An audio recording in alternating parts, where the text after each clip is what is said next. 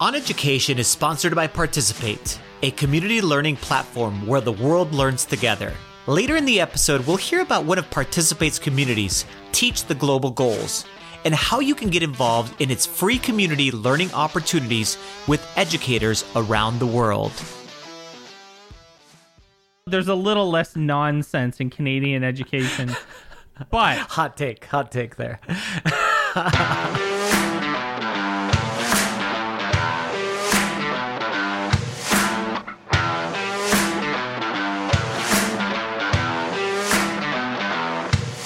Welcome to On Education, part of the On Podcast Media Network. My name is Mike Washburn. And I'm Glenn Irvin. Friends, we have an awesome pod for you today.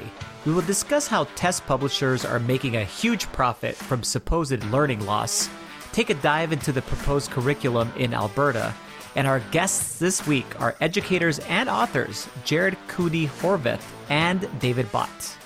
So, every week we talk, and there's a new game. So, I mean... There's always a new game. For me, anyways. I'm playing Forza 7 a lot. Forza Motorsport 7. So not Horizon, the other one, the more simulator one. Yeah. And I'm legitimately thinking about buying a steering wheel. Those are cool. With the gear shift and everything, cool. Or no? With the pedals. Like I'm thinking about getting the pedals too. Not the shifter, because I think you can shift on the steering wheel too. But I'm thinking about getting the pedals and the steering wheel. The thing is, though, dude, that I went and looked at. I went on Reddit and kind of like read people's thoughts about these steering wheels, and I read someone linked a video to like one of the, because Forza is like a big esport. Like there's a lot of competition. Like there are world competitions, world championships for Forza, if you didn't know that, which is it's like the Madden, right? Like Madden, there are big championships. They don't draw the same numbers in terms of like people packing a stadium like League of Legends or Dota, but they're a big deal, and the prize money is huge still.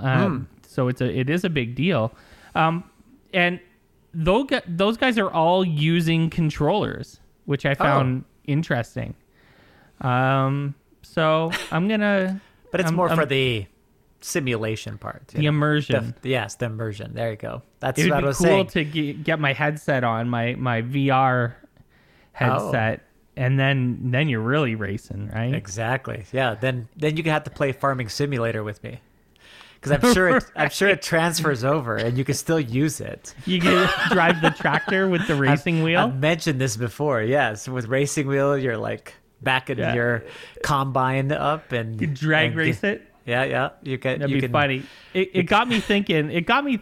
Have you ever been into a game so much that you bought accessories for it? Now, I'll admit that I have right up above my head there my thrust and my joystick for flying games. Oh, yeah. So I have flying controls, too, which is obnoxious, I'm sure. And I'm curious, have you ever bought anything, an accessory specifically for a game or a type of game?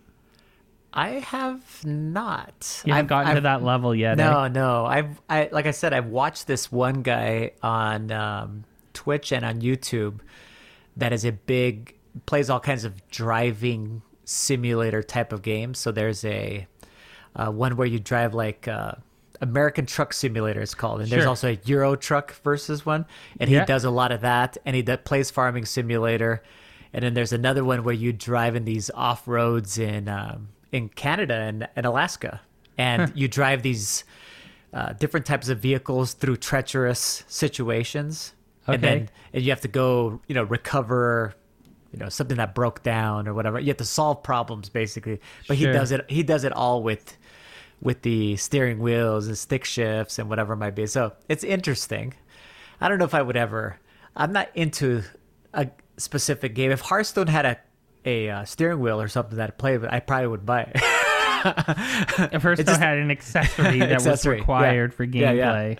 Yeah, but or that enhanced gameplay. Exactly. My other thought was like the Pokemon Go, you can actually buy like keychain sort of thing, like a fob that that alerts you when you're in an area that has that you can open up your app, so it alerts you to open up your app. It vibrates or something.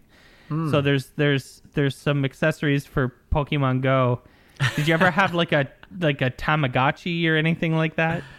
I did not. Are those the ones that you feed them and stuff like that? The little pets? E-pets, whatever, these little digital pets. Yes. I did not have one where you click it 3 times and it feeds it or whatever it might be. I don't think kids have those anymore. Those are blast from the past. Yeah. Those are awesome. Those are the first robots.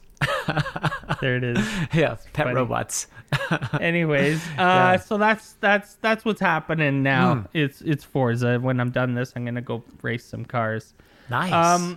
So we have been following kind of. There's an interesting conversation happening online related to the fact that the Biden administration has sort of approved or required or requested, I don't know the right word to use, but is suggesting, I don't know what word to use, but tests, standardized tests, like the high stakes tests that we always talk about, are going to proceed this year, and in some cases have already happened. I know that Florida just had theirs, I believe, last week. So this is an ongoing conversation, and you know, you don't have to listen to us long to know our position on it. But the reality is that no one benefits from this except for one person, one constituency, right? Yes. It definitely is not the students or the teachers or their parents or the communities. As we've always said, it always comes down to the amount of money that these testing companies and these book publishers, which are now basically the same thing, their CEOs, and the amount of power that they have to be able to persuade the government to. They throw out these phrases like learning loss, and they're able to go ahead and do exactly what we've been talking about, except this year it's even magnified even more, because you can point to something, you know, obviously this event, and say, oh man, this is devastating, you know, the amount of learning loss, and we're gonna need funds, and we're gonna need more testing, and we'll be able to sell more things to catch these kids up to whatever it might be, you know, whatever that supposed marker was or is. And yeah, there's just a ton of money in it right now. And actually, Mike, a lot of ed tech companies are reaching out to, you know, instructional coaches like me or technology directors, and basically peddling their products, because there's a certain amount of allotted funds that have been allotted to this thing called learning loss. And it can be spent on, for example, summer school, or on things like specific programs that you're going to use to, you know, somehow address the situation. Yes. And these companies know that you have that money, and they know that it's been earmarked only for that specific purpose, and they know that they can get in on it right now. So I don't blame them, you know, but it also is just an unfortunate situation. Like, we're going to be testing next week at the school that I'm at, and I'm just not, I just don't get it. It sucks. It's terrible always, but it's terrible especially this year. It's like, wow, it's just such a stupid idea. But yeah, it feels like a government decision that has no basis in need or want, and is probably primarily based on lobbying and donors. And that's unfortunate. You know, I get a lot of flack at home occasionally. Hashtag segue. Okay. About not talking enough about Canadian education. Okay. Yeah. Generally our Canadian education system is a little less exciting than all the nonsense. There's a little less nonsense in Canadian education. But hot take there. But do I have a doozy for you? Because the Texas of Canada, okay, Alberta, also hot take. The Texas of Canada. I never heard that one before. Yeah. Yeah, that's Alberta. Any Canadian knows what I'm talking about. Okay. Alberta has a government that, if we thought that the Ford government of Ontario is bad, the UCP government of Alberta is much worse. Much worse. Like Ford is at least in a lot of cases smart. He's just bad. Okay. Where Jason Kenney, the premier of Alberta, is neither smart. Never good. And he's also very, very just bad, and he just happens to be also bad at his job. And they have developed, as any good government that has giant ideological, positions would have, they decided to do curriculum because, why not indoctrinate our kids too? So the UCP government has started to rewrite the Alberta curriculum, which is great. Sarcasm.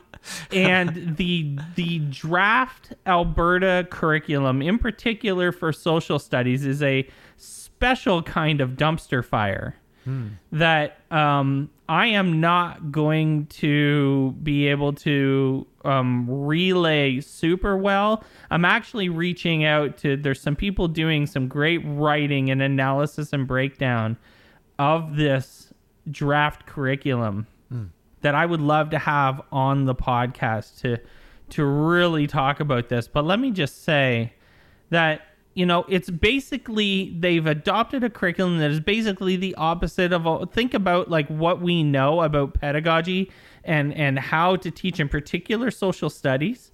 Okay. And then think about the opposite of all of that good, sound knowledge and advice and fact-based, research-based thought, and do the opposite of that. And that's basically what this curriculum has done.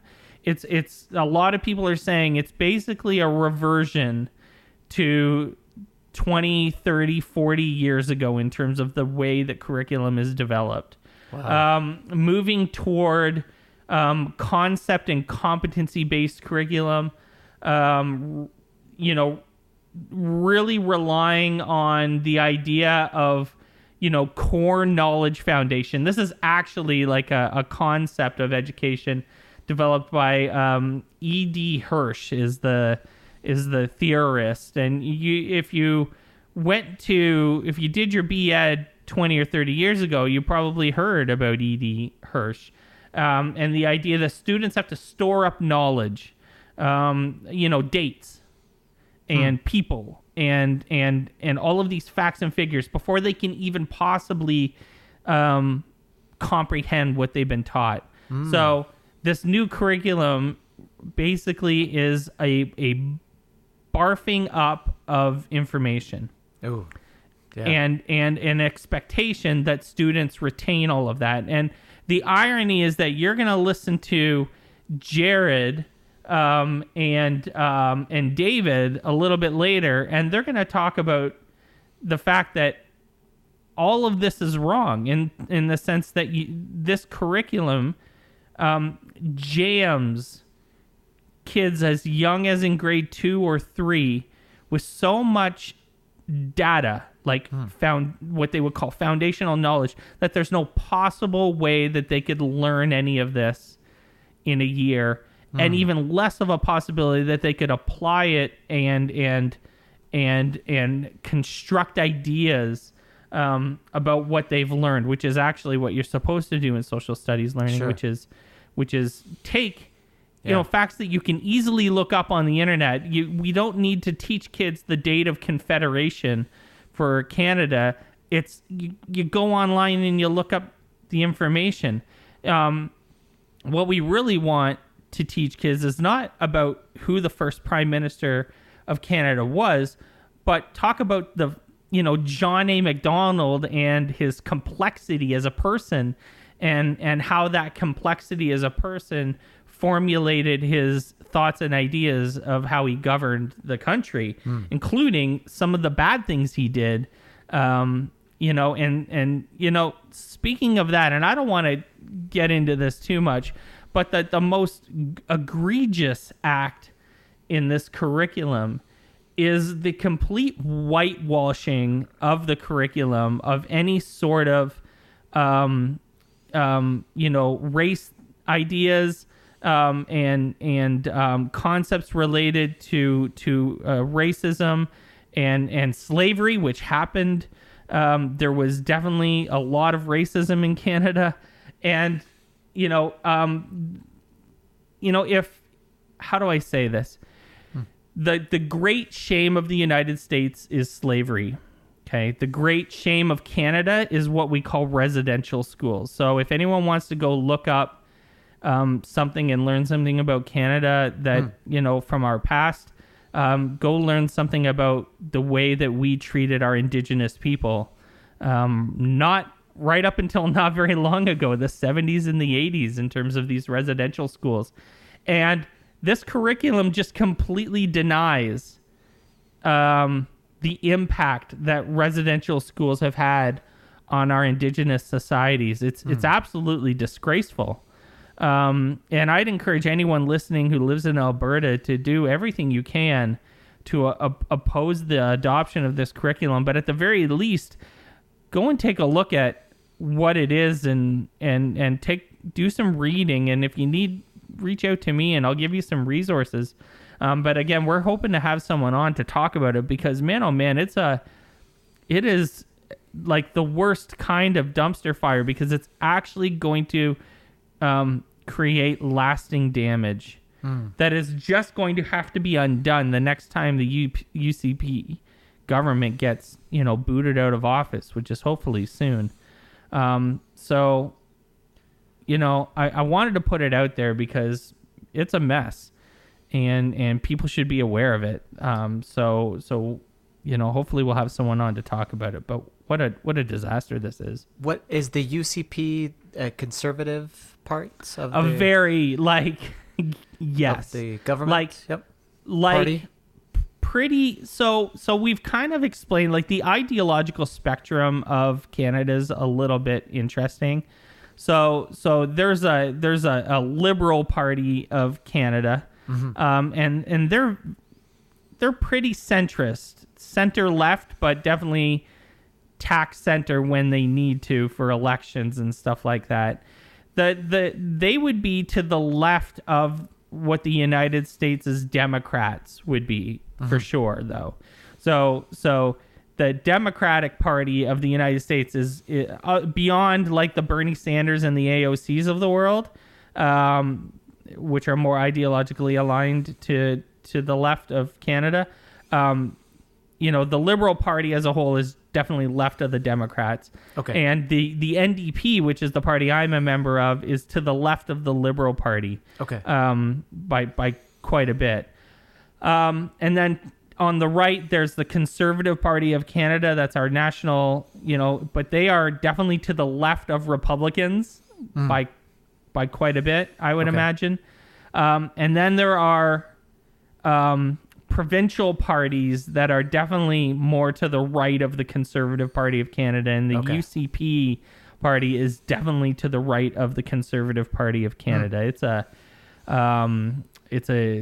mess. Yeah. It really is a mess. I would put our provincial Conservative Party in Ontario also to the right of the Conservative Party of Canada. So also a mess. Yeah. I wonder if listeners out there, very right wing.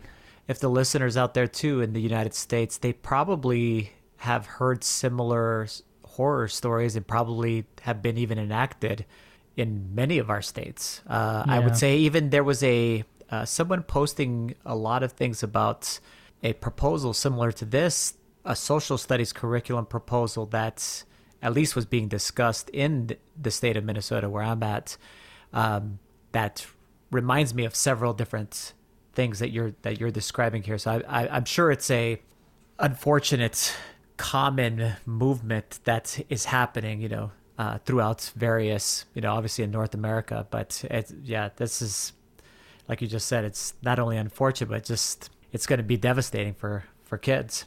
And let me tell you, so we talked a couple weeks ago about whether education is political. Like, if you need a case study in why you need to be politically involved in your education system, this is it. Because I'll tell you, I know, there had to have been thousands of teachers that voted for the UCP party in Alberta. And now those thousands of teachers are going to have to end up teaching a curriculum that is, frankly, racist. And certainly, someone said this curriculum recolonizes the curriculum. So you hear that term decolonize the curriculum all the time, with the idea that, the curriculum that has been designed in much of the Western world is centered around white men in particular. And basically someone said that this curriculum recolonizes the curriculum. Dang. And that's an astounding setback. And it's political. If you were ever confused about whether your job is political and your actions are political and whether you should remain apolitical or not, well, I'm sorry, but you don't have a choice. Because this is what you get when you stay apolitical or when you stay uninformed. Agreed. About what your people that you're voting for are going to do when they're in office. It's really sad. It's really a shame. This interview is really long, and I'm not going to apologize for it. We're going to play you the whole thing because it's fantastic. So when we come back, you're going to hear probably one of the best interviews that we've done on the show. It has to be in the top 10. It might even be in my top 5. Stay tuned. When we come back, we're going to be talking to Jared Cooney Horvath and David Bott. So stay with us. It is like a spider web. These diverse, interconnected spaces help and inspire us to understand, empathize, and take local action in our schools. That's Yahaira Guedes, a facilitator within the Teach the Global Goals community on Participate. The community is home to hundreds of resources, courses, and educators around the world, collaborating on how to bring the United Nations 17 Sustainable Development Goals into the classroom. With our students, and as a collective to be a powerful force to achieve the vision of a more peaceful, healthy, and equitable world. We'll hear more later in the episode from another community facilitator on why you should get involved. Welcome back to the podcast, everyone. Jared Cooney Horvath is a neuroscientist, educator, best-selling author, and expert in the field of science of learning. He's lectured at Harvard University, Harvard Medical School, and the University of Melbourne, and over 250 other schools internationally. He serves as the director of LME Global, a team dedicated to bringing the latest brain and behavioral research to teachers, students, and parents alike. David Bott is the associate director for the Institute of Positive Education.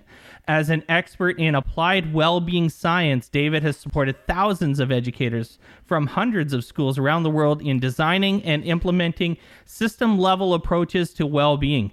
David sits on the Dubai Future Council for Education and has published in academic journals and industry periodicals. He currently serves on the board of the Positive Education Schools Association. Together, they've authored the book, 10 Things Schools Get Wrong and How We Can Get Them Right. Welcome to the podcast, Jared and David. Thank you so much for having us on.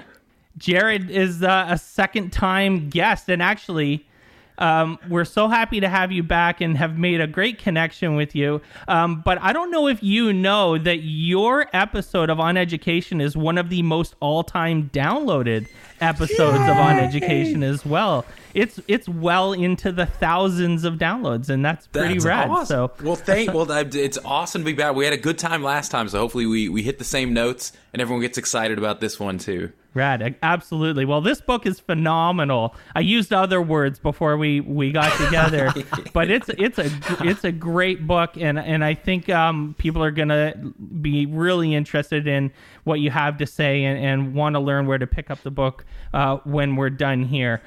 So Glenn and I have picked a few of these topics. You have 10 things, and we'd like to dive deeper into a few of them, generally aligning to kind of our interests in education. But before we dig deep into these other few, can we go down the list here and get you to give us kind of a 2 or 3 sentence rundown of what you're meaning with each of the 10 problems? Yeah, perfect. So I'll kick it off. I'll take the first 5. So we start out the book with expertise, where we take a look at what does it mean to be an expert. And here we differentiate between theory and practice, and we learn largely that teachers are the experts when it comes to teaching. And once you recognize that, then a lot of issues of education might start to kind of fix themselves, which then kind of leads into 2, which is the problem of translation. This is, okay, if we recognize that teachers are experts, how do we then redefine evidence for teachers, by teachers, of teachers in the classroom? How do we then continue to share in science and research in a laboratory, but then figure out what does it mean on the ground practically for us as teachers to use and develop our own kind of practices? This then kind of leads, number 3 then is into grades and this idea of assessment. And here's where we take a look at what is the impact of using letter/number type grades with students, and then how does that bleed back into their worldview, how people view school, education broader. And then once we tackle grades, small topics, as you can tell. Right, yeah. We then go into homework, and we take a look at what does the research then say about homework, what is its best practice, and then how are we using it possibly incorrectly? How can we do it better? And then 5, I think, was mindset, which is the big buzz term for the last decade in education, mindset, growth mindset. Turns out it doesn't do what most people think it does. So in chapter 5, we take a look at what is the truth behind mindset and what can we meaningfully expect from it. Is it going to be the big grade booster we want, or are there other things we need to expect from it? So that's kind of the first half of the book. David, do you want to take the next half? Yeah, thanks, Jared, and thanks, Mike and Glenn, for having us on. It's nice to be with you guys. Chapter 6 is on 21st century skills. And this chapter firstly explores the origin of these 21st century skills, where they came from, why did we decide on these 4 specific skills when there are tens or dozens or hundreds of crucial skills that students need to be learning right now. So how did we settle on these specific ones? And then the problem with transferring those skills out of schools into the real world. So all the issues associated with really discreetly focusing on little skills like that, and the fact that they don't really necessarily transfer effectively out into the real world. Chapter 7 is on computers, and this has been a hot topic because, Jared, in his own words, is a Luddite. I actually love computers. I'm a bit of a tech guy, probably a little bit like you, Mike. I've got the HomeKit, kind of Apple HomeKit house and stuff. But what we see in the literature here, it blew my mind really, and that is that there seems to be no benefit really, a demonstrable benefit of using computers to assist learning. And the problem with computers is not the computers themselves, but actually the fact that we try to use them because they're there. And that's what a lot of educators do. And so there's all sorts of science and literature around this really fascinating exploration.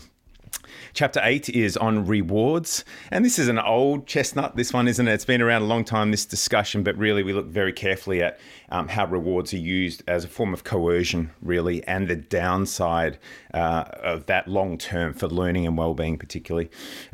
Chapter 9 is on organisation of schools, and that's the infrastructure kind of stuff, the way we think about setting up our schools, how the status quo has evolved from historical perspectives that may or may not be useful these days, and we offer some alternatives to organising schools. And finally, chapter 10 is on purpose, and in my mind, this is probably the most important question of all. This is really asking, why do we do schools? What ultimately is the purpose of schools, and what is the narrative we tell ourselves about our role as educators in schools. So that's the 10 chapters, and kind of the outro really is our offering about how we can harness the real genuine expertise of teachers to learn from each other to help progress the profession forward. So it was a lot of fun writing the book, and look forward to chatting further with you guys.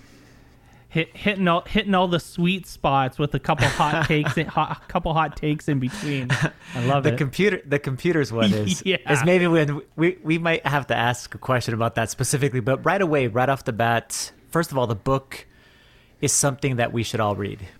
Listeners, we should pick this up. As soon as Mike and we have had conversations since picking up this book through text messages back and forth about just how informative it is, but also how it brings to light some of those things that you don't exactly know how to even address them. You know that they're issues, but you don't know how to address them. And the first one is about experience. And in the chapter, you state that the only experts in teaching are teachers themselves. And then things that we should consider with that concept, which are, who are the people in charge of training our teachers? And we've talked about this, Mike and I, how we've had a similar experience to what was described as far as in the book, which was our training to become teachers was not that good. And really the most training that ended up happening was on the job, which is not a good thing, being that you're already in front of kids and you're already getting paid to do that, that job. You're already expected to be at least somewhat competent as far as in that. The second thing there, that the concept of veteran teachers outperforming new teachers, and we should be keeping them in roles as, for example, I think Mike talks about this all the time, as mentors or as lead teachers versus pushing them into administration, which happens all the time. And then finally, the concept of professional control. And again, Mike and I address this on the podcast all the time, which is letting the teachers internally define and generate and enforce the best practices, which are currently controlled, at least in the United States, and I think similarly in Canada, by outside forces. So they're talking about like politicians, school board community members that may not have any expertise as far as in education itself, or the worst one of all, testing companies, which really drive us insane. So as I read through this and we were discussing this, Mike and I really wanted to share with the audience is, what do you guys think are some first steps towards solving the problem in education, specifically with experience? And I brought up some different things, so I don't know who wants to go ahead and speak first. No, I love it. I'll jump in. So I think it's a good thing to recognize. So when we're talking about expertise, we're being very specific. Is for some reason the world has conflated what we'll call science of learning with the craft of teaching. The idea that learning is a product. That's what people are doing. We somehow just assume that teaching then is the same thing. If you know how people learn, then you're going to be an incredible teacher. And all you've got to do is spend a couple of days at university. So everyone at university, what we do research on is science of learning. How do human beings learn? How does memory work? How do we take in information, embody it, use it? Ask any of those people who do science of learning research to go teach a class.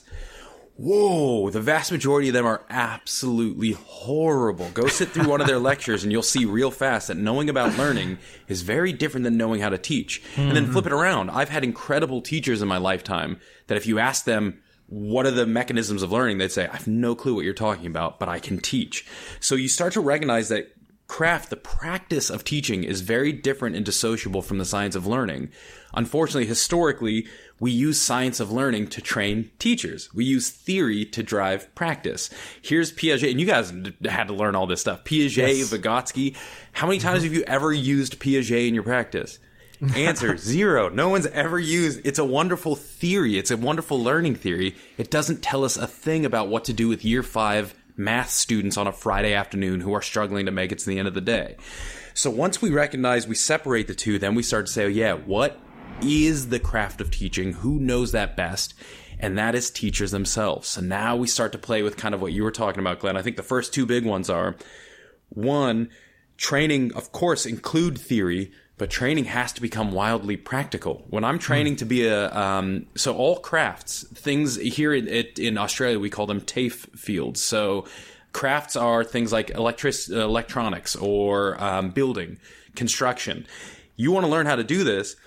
You don't go study the history of architecture. You go build something with people who know how to build. And that's how teaching should be trained. Go find a really good teacher, crash with them for a couple of years, and trust me, you're going to be a very good teacher at the end of that, more so than reading books in a classroom. An apprenticeship. Yeah.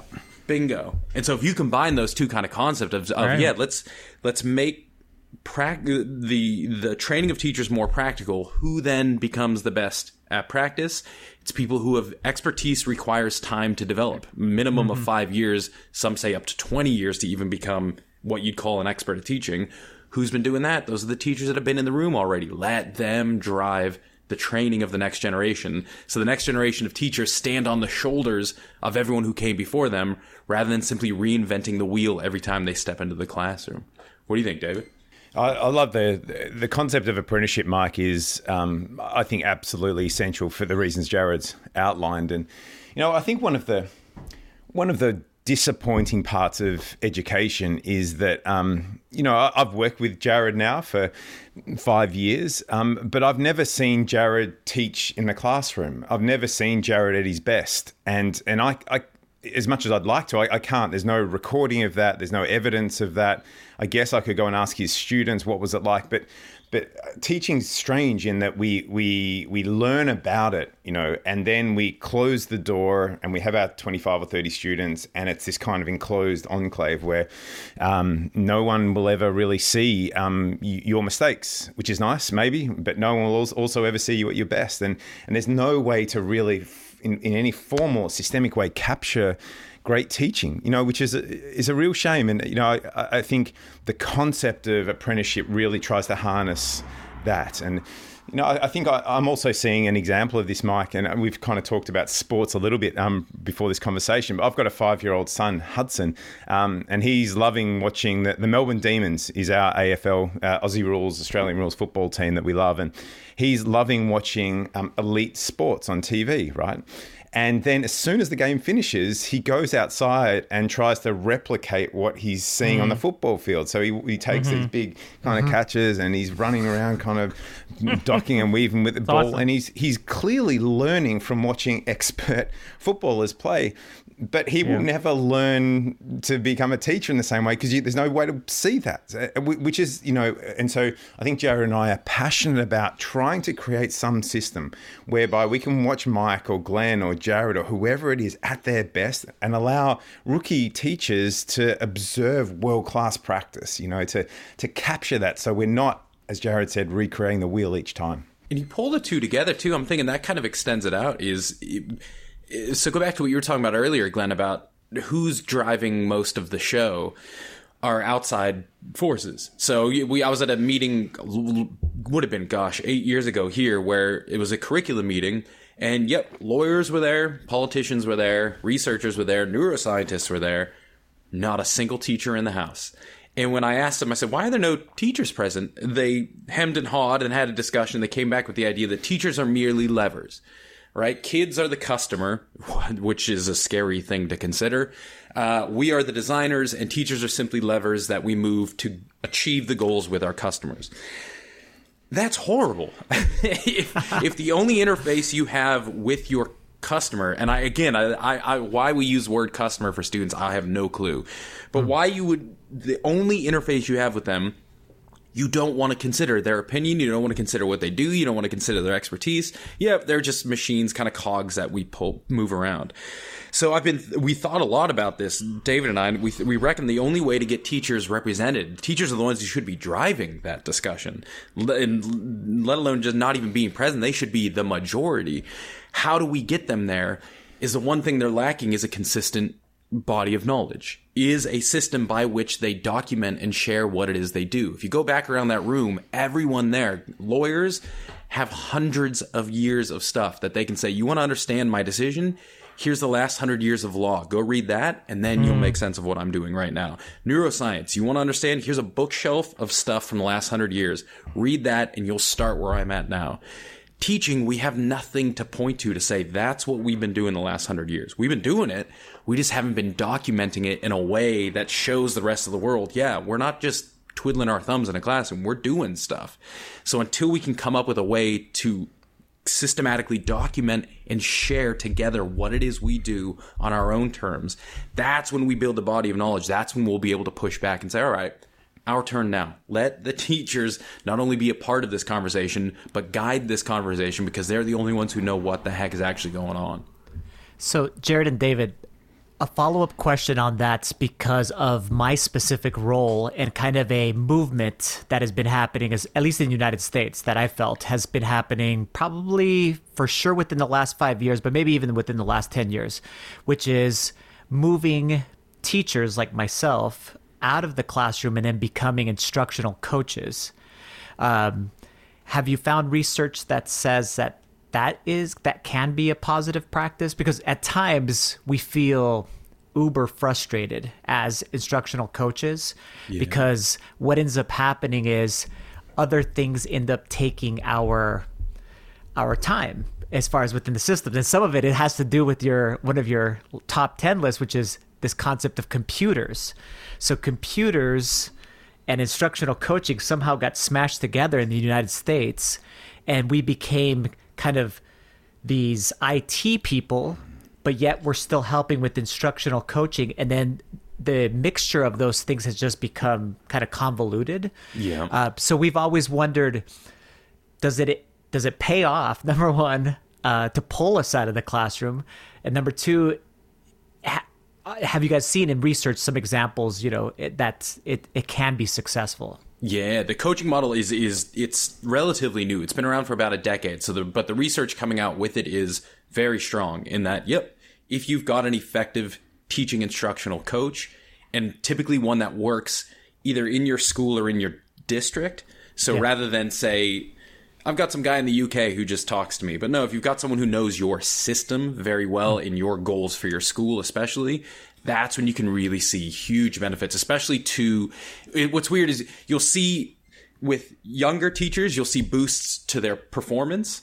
With the older teachers, what you see is a more, because it's hard to say they're boosting their performance. It's a change in their performance. They're more apt to try different things, which is really good. Once we hit a certain stage, like a plateau of kind of, I'm doing good enough, some people tend to just stay with that. For the next 30 years, I'm just going to keep doing what I do. It's good enough. Sweet. But through the coaching model, that's where you get to see people push past that and say, all right, well, maybe I will try a new technique. Maybe I'll try something new. The trick, though, is to recognize it's emerging, and it works when there's the coaching model in place. When you take effective teachers out and you put them as administrators who kind of oversee the coaching, then it's a hit or miss. Okay. If you put them as principals that are like, I'm going to make the framework by which you can go experience coaching, instead of being a coach myself, it's not always the greatest thing. So it's that really kind of specific, here's my knowledge base, let me pass that along to you. And if I can just add Glenn, and we won't dive into the computer thing yet, because we'll open a can of worms for maybe later or not. But both Jared and I are fans of Anders Ericsson's work out of Florida State, and all of the work he's done on on high performance and the learning pathways to elite and high performance. And clearly, coaching, having an outstanding coach in any field is beneficial, and generally teachers don't have that. And I think that's one of the reasons why I plateaued, as Jared explained, after 5 or 6 years of being in the classroom. My performance generally plateaued, I think, overall. I think I was fine. I was a good teacher. I was well liked, got good grades, but I didn't get any better in year 7, 8, 9, 10, 11, 12 than I had done in the previous 5 years. So, and I think a big part of that is because I didn't have a Glenn who was better than me,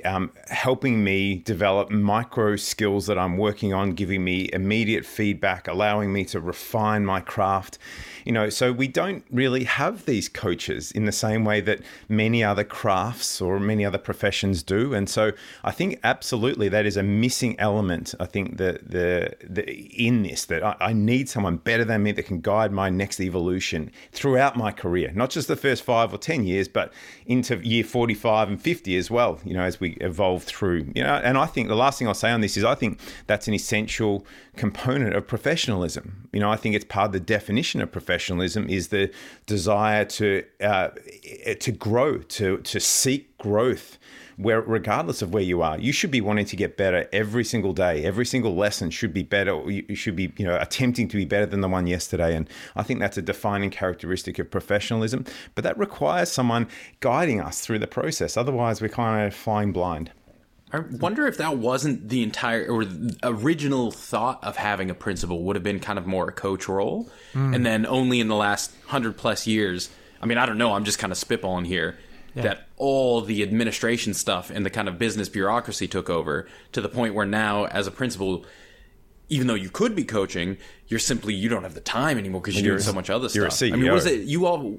What do you talk about, David? Like the list of all the stuff that teachers and administrators have to do is just absurd these days. Well, I think more and more principals start off being an excellent English teacher, and they evolve through middle management, and they end up being a CEO of a large organization. The school that I work with, the school that, Jared and I, many of the schools we work with have, 60, 70, 80, $100 million turnovers each year, and so you're, as a principal, you're running a huge kind of large organization. There's no chance you're going to be able to provide guidance to the third year out, fourth grade teacher and help her with her practice. So, so we see one of the big challenges of principalship, but also of middle management or sort of middle leadership in schools is, and even with rookie teachers, is that teaching, we call it a teacher, that's a role, that's on your business card or on your email signature, but actually teaching isn't really all you do. You're also a marketing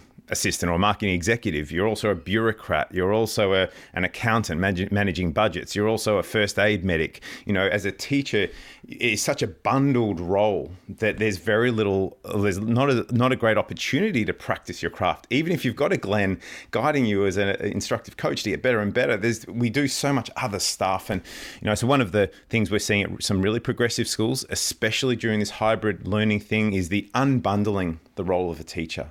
We take a great teacher and we say, wow, you are doing amazing in teaching 12th grade physics. Don't worry about the budget. Don't worry about designing the next curriculum. Don't you worry about meeting with parents. Don't you worry about political bureaucratic stuff. You go teach for 6 hours a day because you're an amazing teacher. Roger Federer is an amazing tennis player. He plays tennis all day. You're an amazing tennis player. You go teach all day. And so the unbundling the role of the teacher is, I think, essential going forward as well. It's funny. I was just thinking I've been in one of these high schools. I was thinking about this high school I was in Austin, Texas.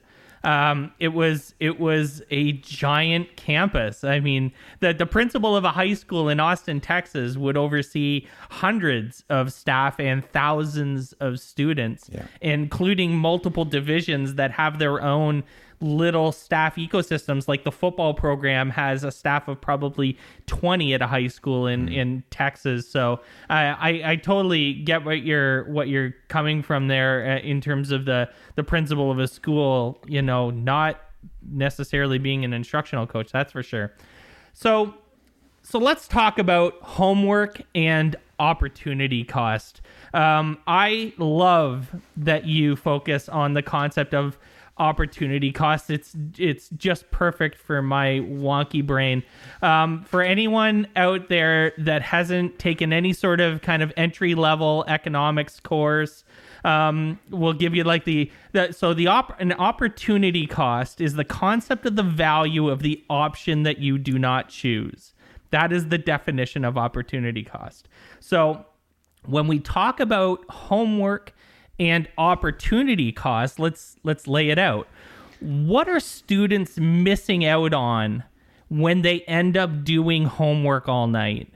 What is the real opportunity cost that you think they're missing? And what is the balance, or is there a balance that can or should be found between homework and the other paths not taken? Yeah. I'll go first, Jared, just with one angle. I think that's a great question, Mike, and I think there's some really fascinating ways to think about this.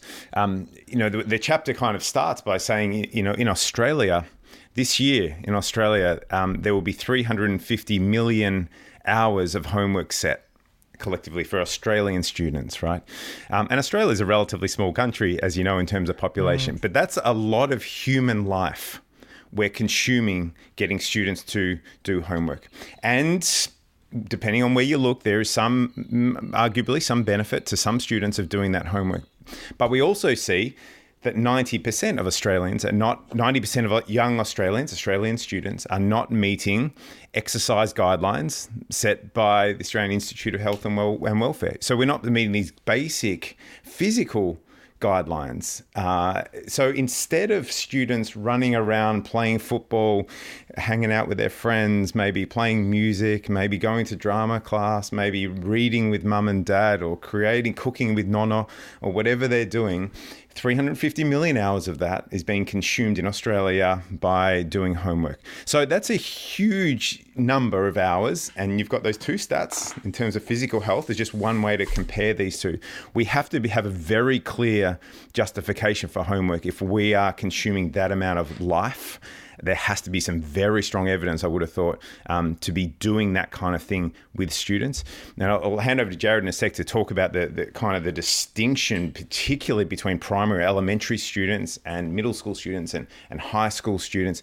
This question, Mike, I think we really have to divide the different age groups because the literature is pretty clear on this.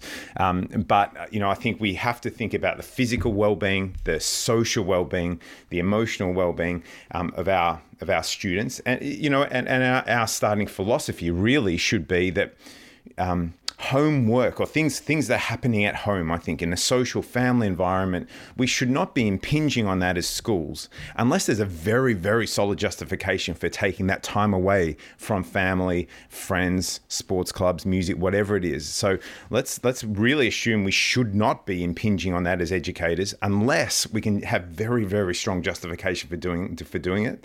And I'll hand over to Jared maybe to talk a little further. It's interesting. I was thinking about that the other day, is where does this modern push from work into the household? So as adults, our work is bleeding more and more and more and more. And I don't mean from COVID. I mean, before that, you would work your 8-hour workday, but then you'd also do a couple hours of homework and you'd have to be able to answer your phone at 9. And you know how this stuff goes. Where did that come from? Oh boy, perhaps it comes from an entire culture of homework, a concept whereby as kids, we're reared whereby, yeah, you've got 6 hours of work, but that's just prepping you. Your real work comes when you go home. Because apparently I don't have enough time in my 1 hour to teach you anything. What I have time for is to get you ready to learn. And then you've got to go try and do that stuff yourself. Sorry about that. So what you start to see these opportunity costs, like David was saying, and I think they're really important, is let's just talk about learning. Okay, so if homework boosts learning, now we can start to say, okay, there's a benefit to homework. Congratulations. Let's assume then that learning doesn't happen anywhere else. By assuming that homework is the only place you're going to get learning, that by playing guitar with your friends, you're not going to do any learning. By playing a sport, you're not going to do any learning. Of course, we all know that's absolutely asinine. Doing other things is going to help us learn as well. So already you have this kind of distinction where it's not the only way to learn. Things that kids do are going to help them learn regardless of whether or not they're reading a book. It's all good when it comes to learning. So now we get to say, what kind of learning do we want? So if we just take a look at bookish learning, academic learning and outcomes, for primary year students, the impact of homework on academic outcomes, learning achievement is 0. There's just nothing there. The more homework a young kid does, congratulations, that's going to do nothing to their schoolwork. Right. The reason for this, we think, is largely because kids don't know how to do homework. They don't know their own thinking. They don't know their own patterns well enough to take control of it. So all they end up doing is focusing on things that they're already good at. And more importantly, the only kids who benefit from homework at that age are kids whose parents do it with them. Now that's awesome. Like, I'd love it if I had every parent guaranteed to read for an hour with their kids every night, I'd say just do that. Read with your parents, go to town.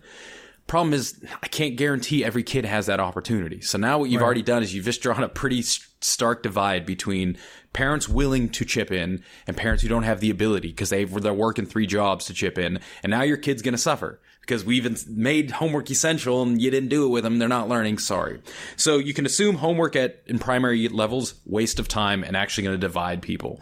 Middle school gets a little bit better. High school is where you see your biggest benefit of homework in terms of learning and academic outcomes. But it's what you call an inverted U curve. So it's not a linear thing. More homework equals better performance. What you tend to find is at about 60 minutes of homework a night, the benefit of homework starts to plateau, and then it actually flips. That once you're doing homework for more than 90 minutes a night, you're actually learning less than people who are doing less than you. So if you do homework for 3 hours a night, you'll learn about the same amount as someone who did 15 minutes that night. And this is just a learning mechanism. The brain cannot learn wild amounts of information incredibly fast. There's a limit to what we can do each day. Right. So now we start to say, okay, opportunity cost. If we start to pull it back, especially for older kids, to about an hour a night, now what does that free them up to do? Now can they really focus on other things that might be more personally, emotionally, socially relevant to them to help them grow in those aspects, so we're not only thinking about school. And what's interesting, and I don't know if I've told you this yet, David, we haven't talked in a while. We just got off an Easter break here, so we haven't. It's been some time off. But I was talking to a teacher a while ago, and she said, my default position is no homework. It's just, and especially at our school, we say it's zero homework. If we do homework, we have a very clear purpose and reason for it. Something went haywire, or there's one thing we really need to achieve, and we're going to do it that way. And you ask her why, and she made a very good point. Human beings, you cannot learn 6 hours of stuff in a day. You can't. We have a max of about 3 to 3.5 hours we can learn of new stuff a day. We can practice longer than that, but when it comes to new learning, can't do it. So if you've got school for 6 hours in a day, you've pretty much taxed out all your learning. You do not have any more juice. And if you can't learn a language, you have 1 hour of language learning a day. Let's say you're taking Spanish. If you can't learn in 1 hour what you're going to learn, trust me, an extra 30 minutes at night ain't going to do it for you. She said, once I realized that class time is meant for learning and we lock it down from bell to bell, we are learning. I don't need homework. Homework is what I used to use to avoid having to teach. And she said, once I recognized that, we all started gathering around this idea that no, in our hour of learning during a day, that's it. You don't do math more than an hour a day. No human being, unless they're passionate about math, can really handle more than that. And then homework starts to become irrelevant. So, and you know what's interesting is that we just had a conversation about apprenticeship and teachers. But, you know, in your book, you actually say at a practical level, several analyses have demonstrated that homework largely boosts learning when it is task-based and focused on the practice/rehearsal of previously learned knowledge or skills. Whenever homework introduces novel material, requires deep consideration, or takes a project-based approach, learning diminishes significantly. I copied that before we were even talking because it stood out to me, and we just had this conversation about teachers and this idea that they should learn more as apprentices. Well, the idea that students should, and I actually have a really good example of this. When I taught computer science, one of my, areas, one of my units of study was graphic design and photography. And so I would teach students about the rule of thirds, for example, right? And so you teach students about rule of thirds. And yeah, I assigned homework, but the homework was now go take pictures. Go practice what you've learned by taking pictures. You don't have to show me them necessarily. I'm not going to assess them. I'm not grading them. You don't have to hand them in or anything like that. I just want you to go and take pictures. So when you have 5 minutes of time, if you have 10 minutes of time, go outside in your backyard and snap a couple pictures and try to use the ideas that you've learned. And I think that that's what you're talking about. The idea that you can take this opportunity for homework, make it smaller, and make it practical, make it useful and related to what they've learned. A key thing with homework, you're spot on, is practice is key. Is once we do it, now this opens a whole can of worms on flipped learning, the idea that, hey, I want you to go do some learning and tomorrow we'll talk about it.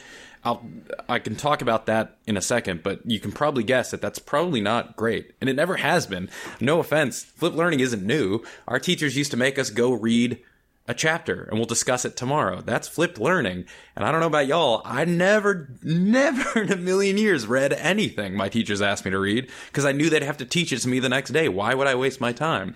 So, but let's take that. Once we keep homework practice based, we know what we're good at, we know what we're doing, you've already got this information, let's drill it, let's practice it. Now you hit a really key aspect of practice, which is frequency is more important than quantity. Frequency of practice, a little bit every night, is going to be better than an hour in one night. So you're spot on. Is if I give me 10 minutes of drilling some math problems, give me 10 minutes of taking photos outside, give me 10 minutes of actually play some musical scales for me. That's it. Now go about your business. All you need to do is bring it online. Frequency more important than quantity. And we see the same thing across all forms of homework with students. And that's how you make it work, is when you recognize that it's task-based, it's practice-based, it's not new-based. Then you can get away with saying, just give me 10 minutes tonight, then go about your business. That's all you need to do. So we've talked homework here. Let's talk about one of the hottest topics that dominates headlines, professional development. It's consumed my life in many ways, both on the podcast and in my practical, when I was actually teaching and now as an instructional coach. It's the concept of assessment. And in the chapter, you emphasize that the current system is one of reify, quantify, and rank. Can you tell us more about this and maybe offer some suggestions on how we may best be able to move past the current systems of assessment? Because it feels like more than just saying we're going to change to standards-based grading, because that's a huge discussion here and a lot of investment of time and effort into this concept. The biggest fear for me, and now that I have some experts sitting in front of you, is that we're going to just do the old bait and switch, which is we have this thing that's bad and we know it's bad, but then we have this other thing and we're really just going to just switch it, but really it's going to end up being the exact same thing with a different name and some different numbers associated with it, which really freaks me out for many reasons. First of all, it's just the investment of time that we put into these movements, and then they don't end up being fruitful in the end because we really didn't ever make a real change. I don't know what kind of question this is, but yeah. You're spot on. It's funny. We're having that same exact conversation here, Glenn. So I think you're not alone. Is in Australia, they want to really move into that 21st century skills-based model where they can assure, and they're talking about like micro-credentialing, creativity, and critical thinking, and all these things. And their argument for it is exactly what you're saying. We're changing the status quo. We're making it more equitable for everyone, and we want a holistic view of kids. And as soon as they made all these wonderful decisions, the next question they say is, how do we measure this? And once they hit that wall, it's a bait and switch. We're going to it's going to be the same exact grading system we have now, just for creativity instead. And then kids are going to be ranked beyond that. So if you want to change a system, you have to go back to the base philosophy. What is going on? So let's go back. The system we use now is one of reify, quantify, rank. Reify says, how do I take something that's not real, that's a concept, that's an ethereal, and make it real, make it a noun? Because if it's not an actual thing, then we're just talking fluff. So grades, let's talk about intelligence. Intelligence isn't a thing. Intelligence is just a word we have invented that means millions of things to whoever you're talking to. But no, for it to be important, we have to reify it. It has to be a noun. Same thing I can point to, like a carrot in your garden or your spleen. That is your intelligence. Once I've reified it, now I can quantify it. I can assign a value to it. That kid is a 7 out of 10 on intelligence. That kid has a 3 out of 10 on intelligence. Why would I quantify it? Because then I can rank it, and I can seemingly objectively say that kid is smarter than that kid. The system we use is reify, quantify, rank. And the system we're going to move into is reify, quantify, rank. It's instead of intelligence, we're going to use the term creativity, and we're going to go through the same exact cycle.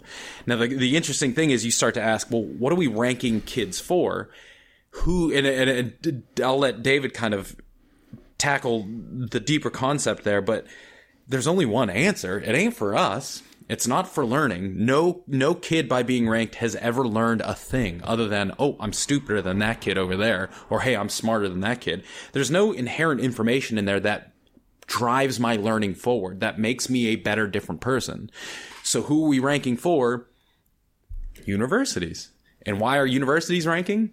Jobs. And that's it. When you use this type of grading system, it has one outcome. It's we're making it easier for universities to sort through our students. And why would universities do it? Because it makes it easier for Google to sort through their graduates. There's no counter argument to that. There's no wider argument. And there's absolutely zero argument from a learning aspect that this has any impact on learning development whatsoever. But David, I'll throw it over to you to have a think. Yeah, I think I push back a tiny bit. And I think actually there is someone else who kind of wins here, maybe, and that the Latin phrase we use in the book is cui bono, which literally means, who wins. And it's a wonderful question to ask, I think, at various times in our life, but certainly when we're professionals being paid well to nurture the lives of children, we need to ask this question, who wins? I think grades also are a very powerful tool for lazy teachers because they are a very efficient way to drive motivation. If you can't inspire children, if you can't get them passionate about their learning, fear is a very powerful motivator, and grades are a form of fear, right? It's kind of we create this false scarcity, a scarcity model around grades. And, a lazy educator can say to a child, look, if you don't do your practice, if you don't come to class, if you don't engage in the algebra studies, then we're going to rank you at the end of the week, and you're going to be down the rankings. You're going to get a C, and mum and dad will be disappointed, and the teacher will be disappointed, and you won't get into Harvard, and you'll fail in life. And we use fear to drive as a powerful motivational tool. So the lazy teacher can also win, I think, with this, as well as Google, as well as universities. But I think, we're being a bit facetious and we're using pretty extreme examples, but that's the reality, that we really only have two motivational tools available to us. One is love and inspiration. The other is fear, right? They're only really the two motivational tools that teachers have available. And I think John Hagel, we write about this in the book, but John Hagel calls grades kind of part of a masculine archetype. It's kind of this concept of creating artificial scarcity, which is using fear to drive humans. The other option is a more feminine archetype, which is this abundance mindset that says we don't have to create an artificial scarce number of A grades. We can all learn. And if we start using inspiration and teamwork and hope and love and joy and compassion as the motivating forces, we don't need to use this fear as an option. But that's harder work. The thing about grades is they're highly efficient as a fear-based motivational tool. The other option is much harder work and requires us to really think and to really engage in our practice, our pedagogy, engage our mentors, our coaches, and really think through from a new perspective, that is harder for sure. And as you were talking about, Glenn, is now this leads to the question of, okay, what can come next? How do we avoid falling right back down into that pit? Dressing it up in new clothing, but then we're back into reify, quantify, rank, which is exactly what's happening now. There are ideas out there, but I always like to think this is where, go back to what we were talking about earlier, teacher expertise. Who are the right people to make the decisions? When it comes to assessment, when it comes to actually organizing and driving learning, who are the people to make that decision? I, as an outsider, can come up with a million ways other than grading, but I don't have no clue if that's actually going to make sense on the ground, if that's going to be meaningful for a teacher. So that's where I think a good spot to start opening it up. Once we recognize teacher expertise and get them driving this conversation, we're going to find the answer to assessment and to development from them. And when you do start to talk to them, what you tend to find is kind of a variation on two themes. At least this is in my experiences. One, we don't need it at all. At all. There's no reason. If university doesn't know how to sort through kids, Why should I change my career to help Harvard figure out which kids to accept? I don't care. That's your dime. That's your time. Why would I spend my K through 12 education helping you when I'm not seeing an ounce of your money? I'm not seeing an ounce of your favor. Get the heck out of my classroom. I'm going to teach my kids. In which case, and we saw it during COVID, universities would have to adapt. And they did wickedly fast. When SATs were no longer a thing, it took all of 2 months for most universities to say, okay, we don't need them anymore. We're just going to write us a bonus essay.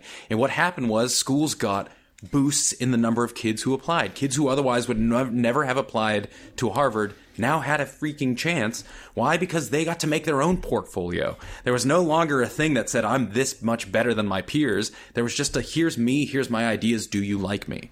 And so that's why when teachers focus on learning, on development of students, there needs never be a grade, and everything they do is an assessment. Anytime a kid opens his or her mouth, they're showing us what they know. Everything becomes an assessment, just not one with a letter or a rank at the end of it. The other variation theme then of variation one is, let's just do nothing. Let's just teach kids. And when they're ready, we say, okay, you're ready to go out into the world. Boom. The other is kind of this idea of a binary of rather than rank, there's just a set limit where once you get above that limit, we say, yes, you've ticked a box. Congratulations. You're ready for the next stage. And that's it. There is no hierarchy beyond a binary. Yes or no. Yeah. If you're a no, congratulations. You're going to do it again next month. If you're a yes, congratulations. You're moving on to the next thing. And this starts to kind of strip beyond grades, where now you might have a grade 3 and a grade 4 kid in the same class learning something new. And that's fine because they're just waiting to tick the box. And the idea of then graduating, if you think about it, that's university. You graduate university, nobody has ever asked me what my university grades were, ever. No. All they did was they asked, do you have a degree? It's a binary system. Did you graduate? Yes, I did. Congratulations. Same thing with high school. Just make it a binary system. Do you have a degree? That's enough. Everything else beyond that is just noise. I had a couple of comments. Yeah. Mike wrote a blog post last week that kind of, it's not specifically about grades or assessments, but it's about numbers in general. And I was going to tell Mike that reminded me of, and this conversation reminds me of a song by Weezer that they just put out. And it's called Numbers. And basically it says, there's always a number that'll make you feel bad about yourself. That's the first lyric that it says there. And then in the chorus, it says, numbers are out to get you. And it keeps talking about basically how we try to measure up, but we're not measuring up to ourselves. We're measuring ourselves against someone else. And we have the system in every space. Like Mike was talking about it, I think more in the workplace world, or in social media, or in YouTube view counts, or how many people are watching your stream, or whatever it might be. And we have these things that are sometimes associated with our performance in our jobs, as far as like whether or not we're going to do that. But why are we building these systems starting in grade school where we're teaching this already? We're saying, hey, you always have to compare yourself to this other person who's better than you at X, athletics, in math and science and whatever else it might be. So I do love that entire concept and the conversation too. All these conversations are fantastic. You start to see that quantify thing it's when you bring back reify, because a lot of people say, well, yeah, quantify, that's objective. That's how we know things. We count things. But when you remember that, no, we start with reification. Some things are very easily quantifiable. Your height, that's fine. Your weight, sweet, that's an actual thing. The number of lungs you have in your body, I got you there. Some things we shouldn't be counting. Creativity, critical thinking ability. And if it sounds like we should be counting these, that's just a remnant of our new scientific worldview, where science, in order to do academic research, we have to quantify, otherwise we can't run our stats. But that's assuming that academic research is the only source of knowledge in the world. And a lot of people go, well, what else is there? Law doesn't count anything. Law uses precedent. So long as some judge said it 20 years ago, it's still viable today. There ain't no number attached to that. There's no t-test statistics. Anthropologists use stories and myths. They go and talk to ancient cultures and say, what do you guys think? Nobody asks them to count. They don't say, well, they have 6 myths that include this god, therefore it's a more important god. Hell no. Just tell the myth is the information. That is the evidence. So we have I haven't heard the new Weezer song, so I have to go. I don't even know they were still making music. I hadn't either, interestingly enough. I was singing the other day so at good. Pinkerton. So that good. album, that was me in high school, and if they're still going, God bless them. I wanted to mention the irony is that my blog post was actually about the inability to quantify the value of a community based on the numbers that the community generates. Yes. Like the metrics of your Twitter followers does not a community make. Your number of Twitter followers, your the amount of people that watch you on Twitch does not a community make. And I end it by saying that there's no community of practice without community, and there's no community without relationships.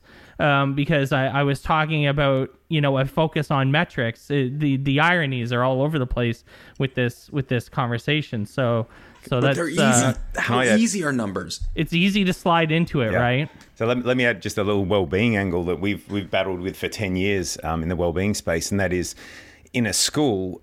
Unfortunately, what we measure matters. Right. And so you start measuring math grades, or you start measuring attendance, or you start measuring whatever. There's an instant kind of unavoidable focus that goes to those metrics. Right. And we can't help looking at those Twitch metrics, Mike. And, there's kind of this powerful attraction to those metrics.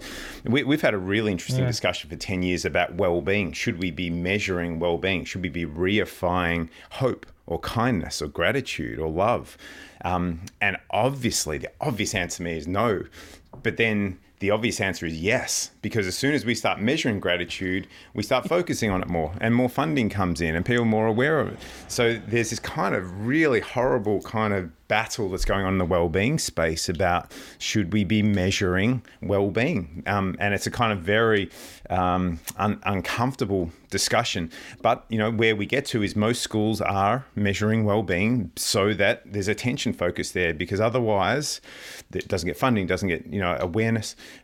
And parents or students or teachers only focus on academic performance because we're not measuring the other stuff, the well-being stuff. We're not measuring it, therefore it doesn't matter as much. So it's a really uncomfortable, awful. And I don't know how it plays out ultimately. And I think in the US, maybe we're seeing this more and more, the measurement of well-being, that really increasingly sophisticated measurement of well-being, for the purpose of allocating funding there. So, it's a really uncomfortable space. But yeah, that's a weird thing to think about. I haven't thought of it. By measuring it, does it make it more meaningful for kids? I mean, once we measure attendance, kids are more likely to attend, although some are going to rebel against that and say, screw you, I'm never going to win this game, I'm out. Yeah. So I wonder if by measuring well-being, we make it more meaningful for kids. Well, I've got to do that. But at the same time, how many are going to just opt out of it and go, well, screw it, I'm never going to be number one when it comes to hope and belonging. So I'm just going to quit altogether. It's like, I don't know. That is a scary thing. Yeah, that's dystopia, in a different way. So, guys, every once in a while, a conversation comes up on my Twitter feed talking about various, we call them behavior management systems, which seems like a scary term in and of itself sometimes. But things like Classcraft is an example, Class Dojo and the like. The question tends to come down to whether these systems actually work long term. Your chapter on rewards talks about exactly this, the efficacy of offering students incentives or rewards for behaviors or outcomes. The research is pretty clear, actually, about a lot of this. When the rewards stop, the outcomes stop. And that being said, though, I could pop on Twitter right now. I could go onto my Twitter and ask people how effective they thought Classcraft was in their classroom, and I would get overwhelmingly positive feedback. I'm telling you I would. So what's the balance here? Where do you see rewards and behavior management working, and in what contexts, and how is it effectively applied? David, you want to kick it off? Yeah, I think it's an important word, Mike, I think, around balance. I think the question, for me, it comes back to that question of cui bono, who wins? Like, why are we applying these processes. And I think ultimately when we genuinely ask that question, or we force a teacher to sit down and answer that question really deeply and honestly, rewards are often about compliance. It's about control, right? It's about coercion. I think rewards have a place to play if they can be used to stimulate an interest in an area, maybe to genuinely try to develop intrinsic motivation, to expose students to things that maybe they are unwilling to try otherwise, perhaps. I think there is certainly a role for rewards, but unfortunately, when they're used as a form of compliance or behavioral control or behavioral coercion, what we see in the literature dating back to Skinner, dating back 70 years, is that they absolutely work. Rewards absolutely work. They are very powerful, a little bit like grades. Grades are a form of reward, right? They are very, very powerful in the short term, but they undermine long-term motivation. And this is the real problem. Not only do they undermine long-term motivation, but there's harmful effects on well-being that have been demonstrated, and they don't generalize. So outside of your very specific context, rewards don't generalize very well. So there's a whole host of problems that we start to see when we think bigger outside of our 9 p.m. math class with those 25 kids. Rewards work awesome there. But as soon as you take it one step back and 2 steps back, 10 steps back, we see the problems emerging with rewards. So that question I want your people on Twitter to answer is, why are we using these tools?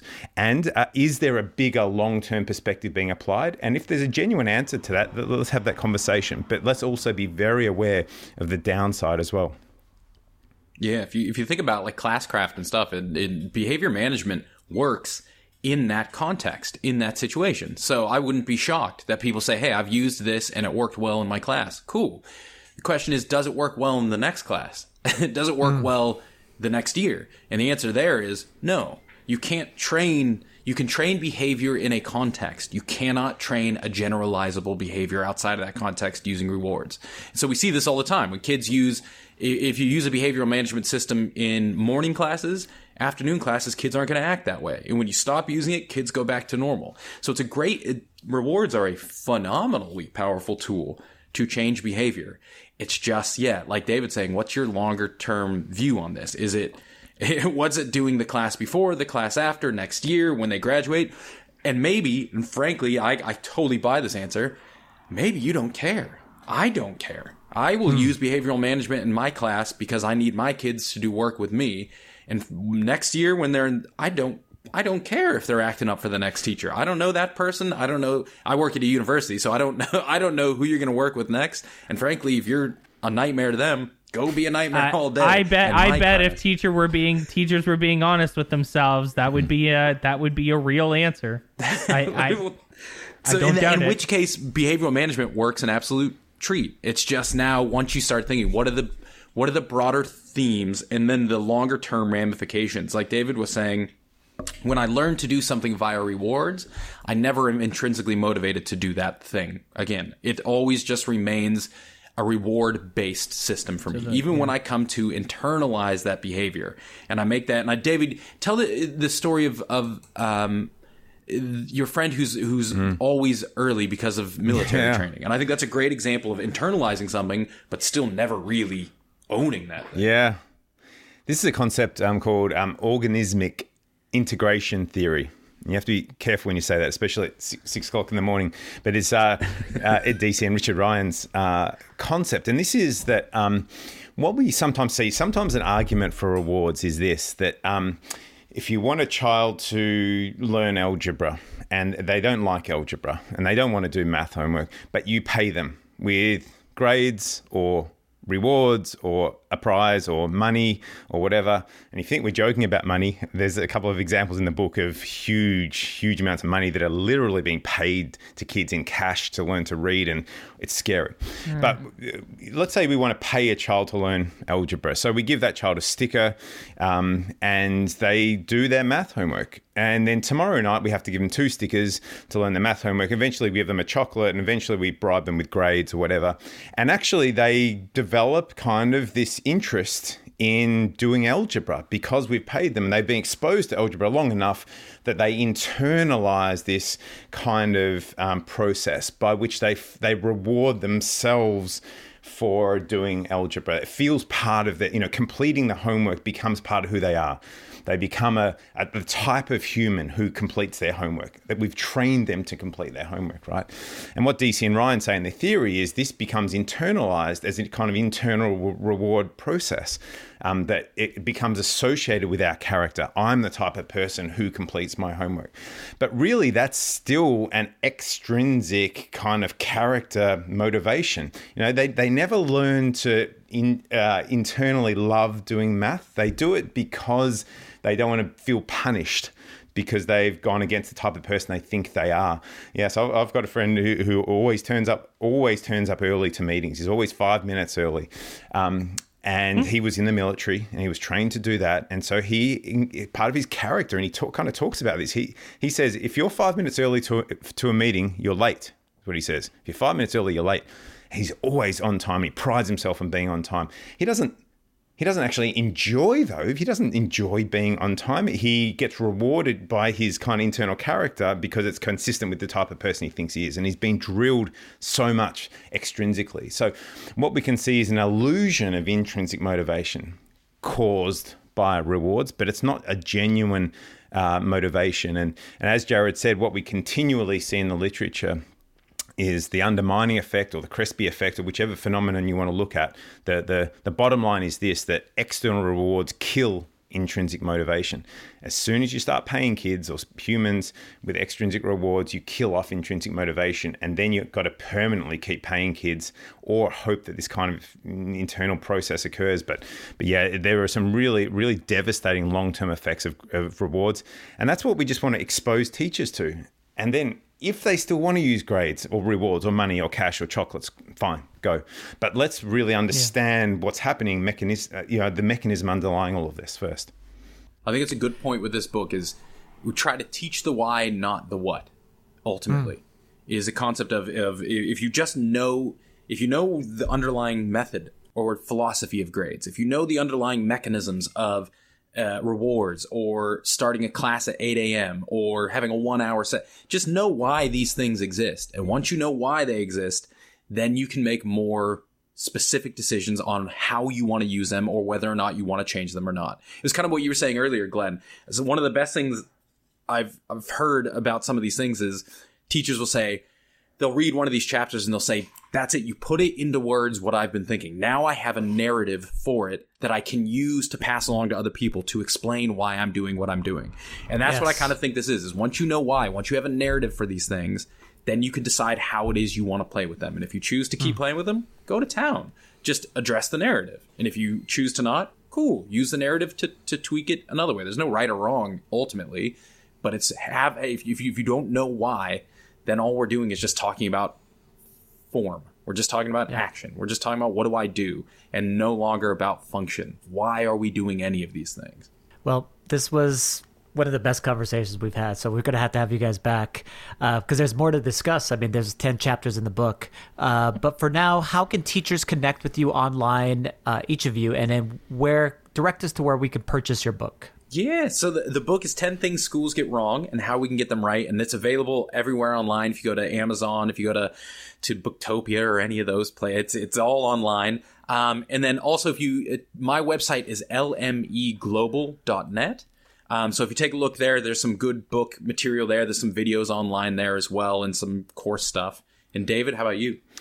Yeah, I'm enjoying having lots of conversations on Twitter as well. Jared and I are having some really fun conversations with educators. So probably best to connect with me at David Bott at Twitter. And Jared is JC Horvath. So get involved. We've had a really interesting conversation last week about what do expert teachers do differently to normal teachers or rookie teachers. So that's been causing some fun. So yeah, so thank you so much for the conversation, Mike and Glenn. It's been really, really fun to hang out with you guys. Yeah, thank you guys. Amazing. Jared, David, thank you so much for joining us on the podcast. This is Ava Gay Blackford, another facilitator within the Teach SDGs community.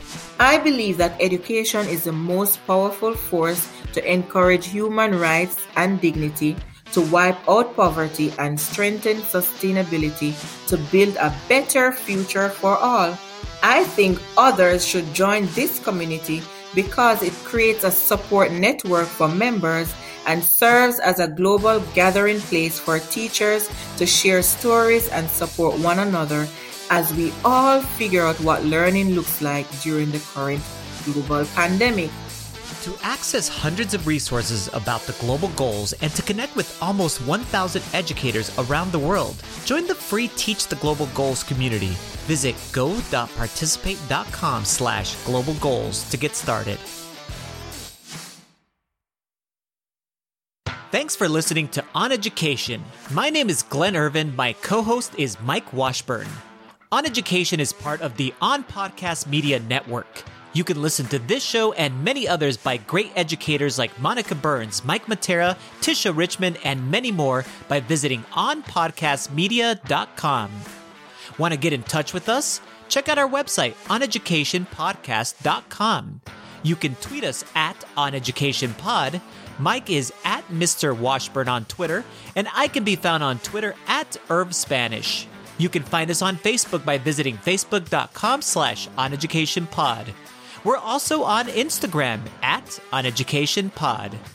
If you're enjoying the show and think others would too, we would be thrilled if you shared it with them. Please leave us a rating or review in Apple Podcasts or Google Podcasts. When you leave a rating, it gives our rankings a boost. This helps others discover the show. We want to thank our presenting sponsor, Participate, for supporting us. Check out participate.com to learn more about them. Thanks as always for listening. Stay awesome and see you soon.